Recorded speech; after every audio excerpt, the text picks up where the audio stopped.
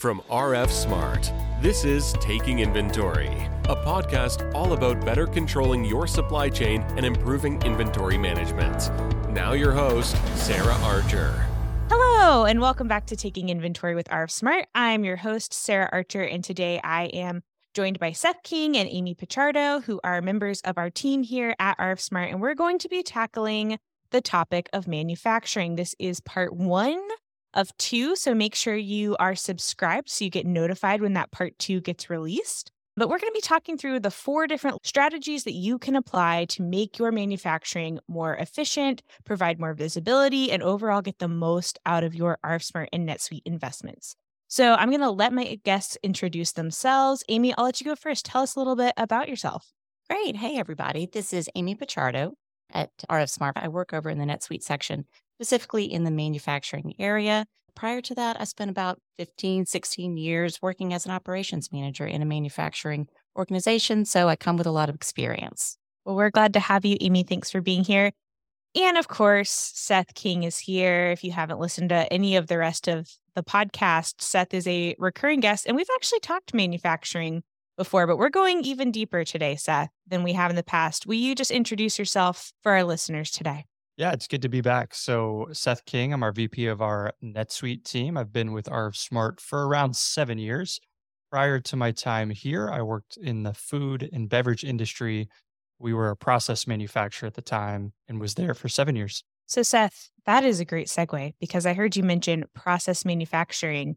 There are many different types of manufacturing. And I think that one of the best things that we can do as we get into this pretty in-depth conversation is to level set. We're going to be using some terms, some different manufacturing isms that you may or may not be familiar with. You may not call it that. And so we're just going to do a little bit of vocab.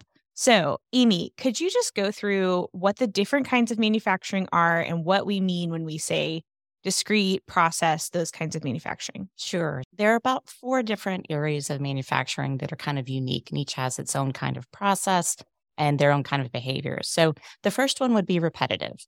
Repetitive, it's exactly as it sounds. So usually that's an organization that is creating the same kind of product over and over again, or at least similar kind of products over and over again. And that's usually like a machine-heavy operation. Another one is discrete. Discrete uses like a bill of material, and they're building similar products, but it's not the exact same product. And usually discrete manufacturers can break down their products at the end of the day into individual components again. Job shop would be a third. Job shop is really unique. You're building one type of product for one kind of customer, and it usually doesn't cross over to another kind of customer. So it's very specialized. The last one is process manufacturing, and this is the process of building things that are recipe-based or formula-based and creating things in the pharmacy industry or in the food industry. I'm curious, Amy. So you talked about the different types of manufacturers, right? So when you look at our customer base or the NetSuite customer base and you look at those 4 categories, what would you say the most common customer is? I would say discrete is probably the most popular. Yeah, I would agree with you there for sure. So Seth, I want to talk about why we're talking about this because I personally have been on site with multiple different customers and I've seen them doing some things with manufacturing that I think that potentially they aren't aware of some of the offerings we have for manufacturing.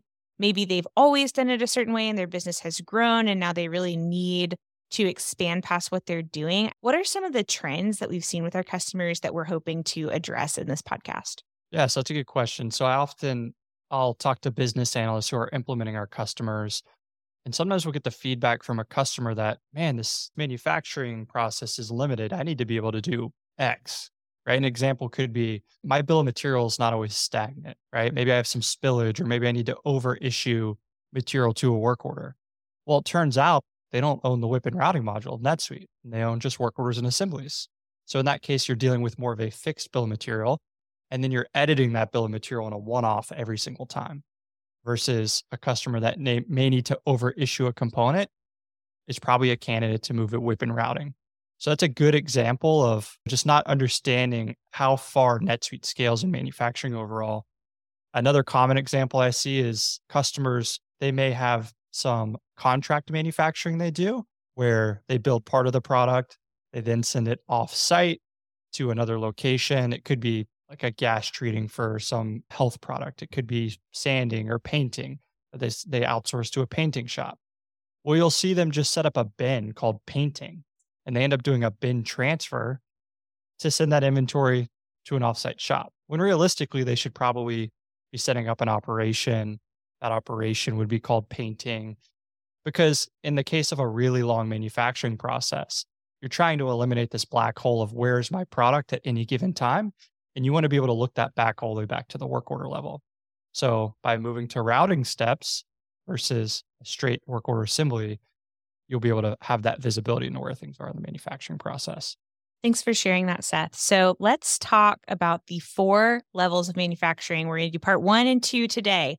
So our number 1 is item groups and kit package items. So I feel like these concepts can be a little bit confusing because what we think about as kits aren't always necessarily kits. And same thing for item groups. So Amy, can you help us understand, maybe give an example of what a kit could look like? So kits are NetSuite inherent, right? You can build kits in NetSuite and you can add items to it and sell it as a specific group. They're great because they have their own pricing level, they have their own SKU, their own description.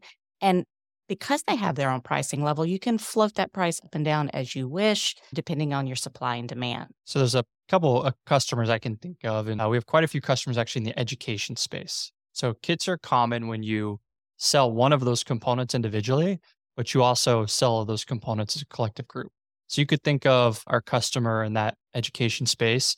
You may be saying, I need all of the first grade material for my class.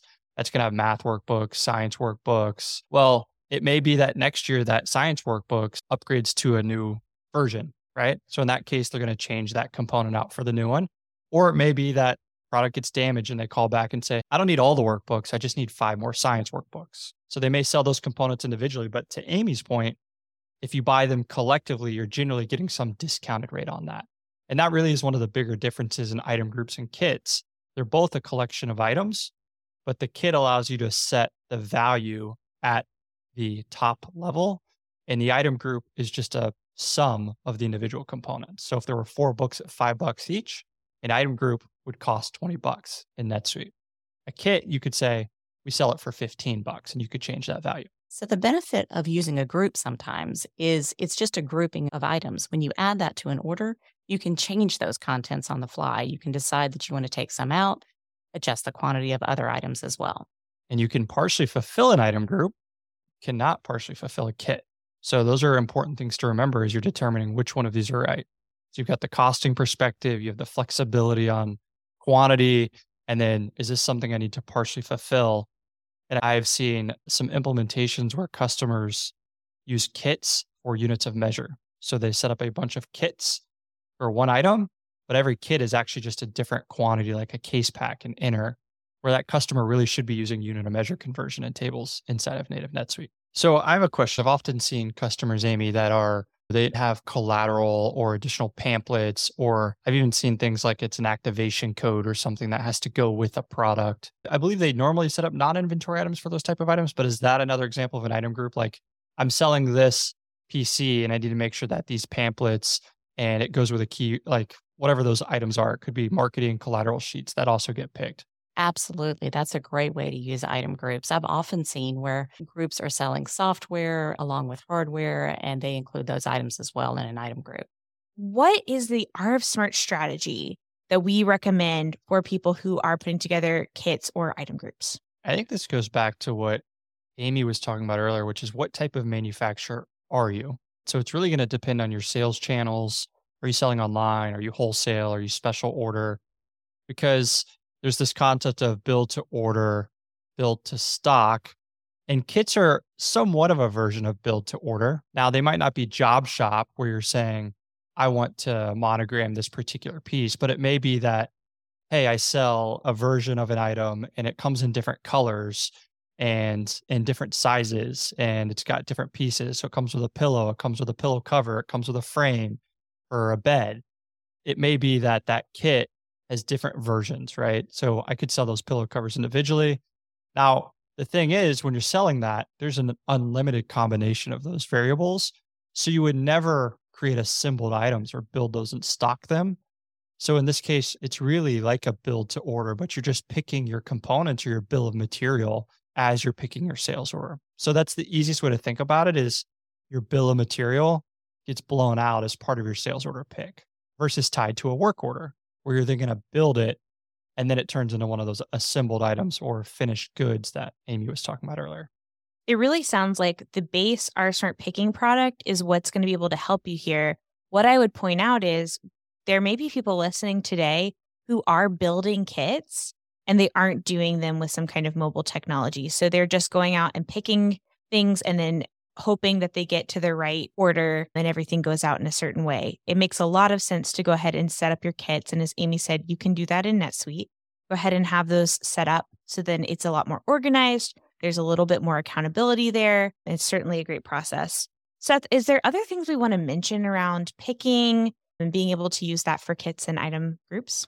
Yeah, I think you need to be cognizant of how do those kits ultimately go out the door, and it's going to depend on the customer and the type of item. But you may need to have a solution at the back end of your fulfillment process with shipping that can provide you with notes like, hey, you pick this kit, while it is individual components, they need to get boxed together when they go out. We don't want to package those components individually because it may be the type of item it is needs to present and the customer wants to open up all components together into one box. So that's certainly something you want to consider. You do want to make sure you still know what that parent kit item is when you're picking. So if it's a gift basket, your picker probably wants to know I'm picking a gift basket, but they also need to have those individual components broken out because they're going to be in different spots of the warehouse, different bin locations, different aisles, different rows. So I think we do something really interesting and good in our handheld where we show kits and the components for those kits. And it's very clear that they are directly connected and that you have to pick them all together at the same time in the right quantity. A couple of things I'll call out here is using RF Smart to pick, which I know some of you listening are receiving with RF Smart, counting with RF Smart, maybe not picking with RF Smart. This is something that you should absolutely be doing, especially if you're doing these kinds of kits, because it will prevent the partial pick. It is going to make sure your full order gets out the door. Yeah, because if you don't use a mobile solution and you get all of those components to your shipping station, and now you're creating a fulfillment in NetSuite straight from pinning fulfillment to shipped, and you're missing just one component, it's going to prevent that entire kit line from being able to ship out because you cannot partially fulfill that kit. So guys, let's tackle manufacturing level 2, which is work orders and assemblies. Amy, what is the difference between kits and assemblies? That could be a little bit confusing for people. So kits are just a list of individual items that are already in a finished good state. Assembly builds are a list of items made up of components that have to be put together and built in the system in order to make it a finished good. So Seth, what's an example of a customer of ours that's using assembly builds? Yeah, there's a lot of our customers that use assembly builds. Amy and I were just at a customer in Atlanta, probably 2 or 3 weeks ago. They were using assembly builds and they were like these rubber gaskets is the easiest way to think about it. So for pipes, and there's a rubber mold part of that. And then there's like the O-ring piece, and then there's the clamp that goes on that. They got to grab the rubber mold, they got to grab the clamp, they got to grab 2 or 3 components that ultimately go together to build this final fitting for pipes. And the difference is they likely sell enough of those individual sizes that they're not going to do these in kits, right? Because a 4-inch diameter pipe's always going to need a 4-inch clamp. It's not like there's a bunch of variables. So in this case, they're a build to stock type situation. So they're likely looking at order demand. Hey, what are our sales on the 4-inch pipes? Great, let's build 50 more of those. So they're grabbing all of the components, doing the builds, and then they actually put on the shelf that final 4-inch pipe fitting at the end of the day. Seth, can you talk about backflushing? What does that mean? There are facilities that may build really small sub-assemblies as part of a work order. And it could just be I'm at a workbench and everything I need sits right in front of me. It is within arm's reach. So now me, the manufacturer, I'm also the inventory puller. Well, it's not going to be very efficient to say, I want to pick components, stage them, build them. I just want to say, yeah, I built one. So when I build one, it just deducts all that inventory or backflushes the inventory from that location or bin or whatever it is I'm working in inside of NetSuite. So that's a good example of a backflush type situation. What is the simple way to build an assembly? Well, if you're building assembly and you're not using a work order, then we have a process within our RF Smart function that just allows you to do that. It's simply just pulling up the function. You scan an item and say, I want to build 5 of these. And if you're using our assembly build function, all we do in the background is say, we're going to create 5. We're going to put that in our finished good location, and we're going to backflush or consume the parts and pieces that were required to make that item. There are limitations, though, just like kits have limitations. Tell me more. So imagine that your components that are part of your bill of material have inventory details, like lots or serials. So I'm at that same workbench and I have 50 serials in front of me. I can't just do a build because it's going to want to know what's the serial of that individual component. So that would be an example where you don't want to backflush. You actually want to do a pick, which is actually associating that inventory detail. It could be a lot number for process or food manufacturers. It could be a serial number for an electronic manufacturer at that point. But that does lead to something else, which is you can still backflush lot information as well. So let me ask you this. It sounds like there are really good opportunities to use assemblies. It sounds like there may be opportunities where assemblies is not your best bet. Can you guys just fire off a few times where it is not right to use assemblies? So a good example of not using just a basic flat bomb assembly is when you have a product that you're building that takes a long time to build. When you're doing that, you're going to want visibility into where all of your components are. What are my bottlenecks within my process? And there are tools that we have that show that. So here's an example. I'm building a transformer and it takes me 8 weeks to build this transformer. When you say transformer, do you mean the robot or like the electrical equipment? I'm going to leave that up to our listeners to decide. Okay. Either way, I think it would take several weeks. It would. But let's say that you're the purchaser for this company, Sarah, and you purchase all these components and materials for these transformers. Well, let's say I'm using a flat assembly build for this transformer and it takes 2 months. I pick all of this material, I stage it. When you check inside of NetSuite inventory, guess what? That just looks like inventory that's available. You get more orders from customers and you're saying, yeah, we have enough material to build this. Lo and behold, all that inventory is already allocated and dedicated to this particular work order. So now your inventory visibility starts to get thrown off. And this is where this black hole of manufacturing comes because you don't know, do I have enough inventory? Is this already allocated to a particular work order? Because at this point, nothing's been consumed. You haven't backflush consumed it. You haven't issued it to a work order. It's just sitting in another bin location. Well, you know what that makes me think of is we do have some customers that while they do sell the fully finished good, they may sell that subassembly as a part of something on their website. If you think about a bicycle and there's all these different pieces, right? They may sell replacement handlebars and you've already allocated those replacement handlebars to this order.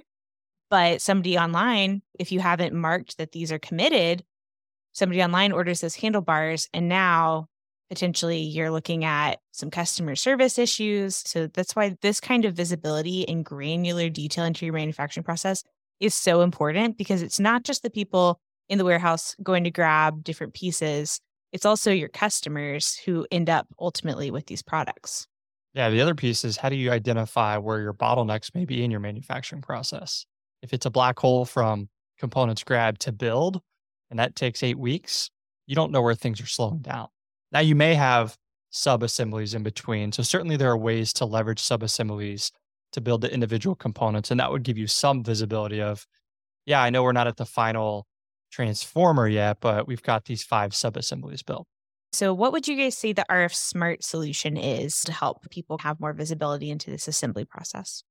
So we have handheld device functions that allow you to go out on the floor, pick your inventory using the handheld device. It sorts it for you in the best way for you to pick it. It tells you where it needs to go in the end.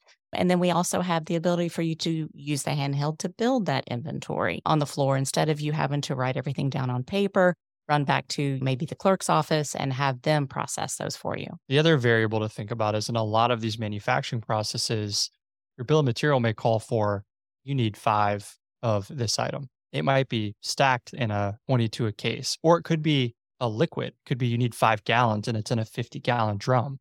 If I'm the inventory puller, I can't just go grab 5 gallons out. I could in a weigh room, but what we give you the ability to do is overstage that material as well. So I could then move that full 50-gallon drum. My bill of materials says, hey, you need 5. I'm the inventory stager. I could grab all 50 and then stage that material. And then that's where once the build takes place, whether it's a issue or a backflush, we would consume those 5. And then RF Smart would then give you the ability to bin transfer that remaining 45 gallons of material back into your inventory stocking location. Or you could leave it there for your next subsequent work orders. So another nice feature that we have is the ability to print item labels when you're in that function. So if you're sitting at your bench and you've just finished 5 and you're ready to go put that in the stock room, you can just print those labels on the fly and out they go. We will stop our conversation here. Thanks so much for joining us today, Seth and Amy. We're excited to have you back for the next episode. We'll be covering WIP and routing, and then we'll also be covering work order reporting. Super important topics, so stay tuned. For those of you listening, make sure that you are subscribed so you do not miss part 2 of this great podcast series. You can subscribe anywhere that you listen to podcasts, like Spotify, Google, Apple Podcast, and also on our website at rfsmart.com/podcast. We actually have an email subscription there. Type in your email. You will get a notification from us to your email when we drop a new episode. Thanks again to Seth and Amy. Thank you guys for listening, and we'll see you next time.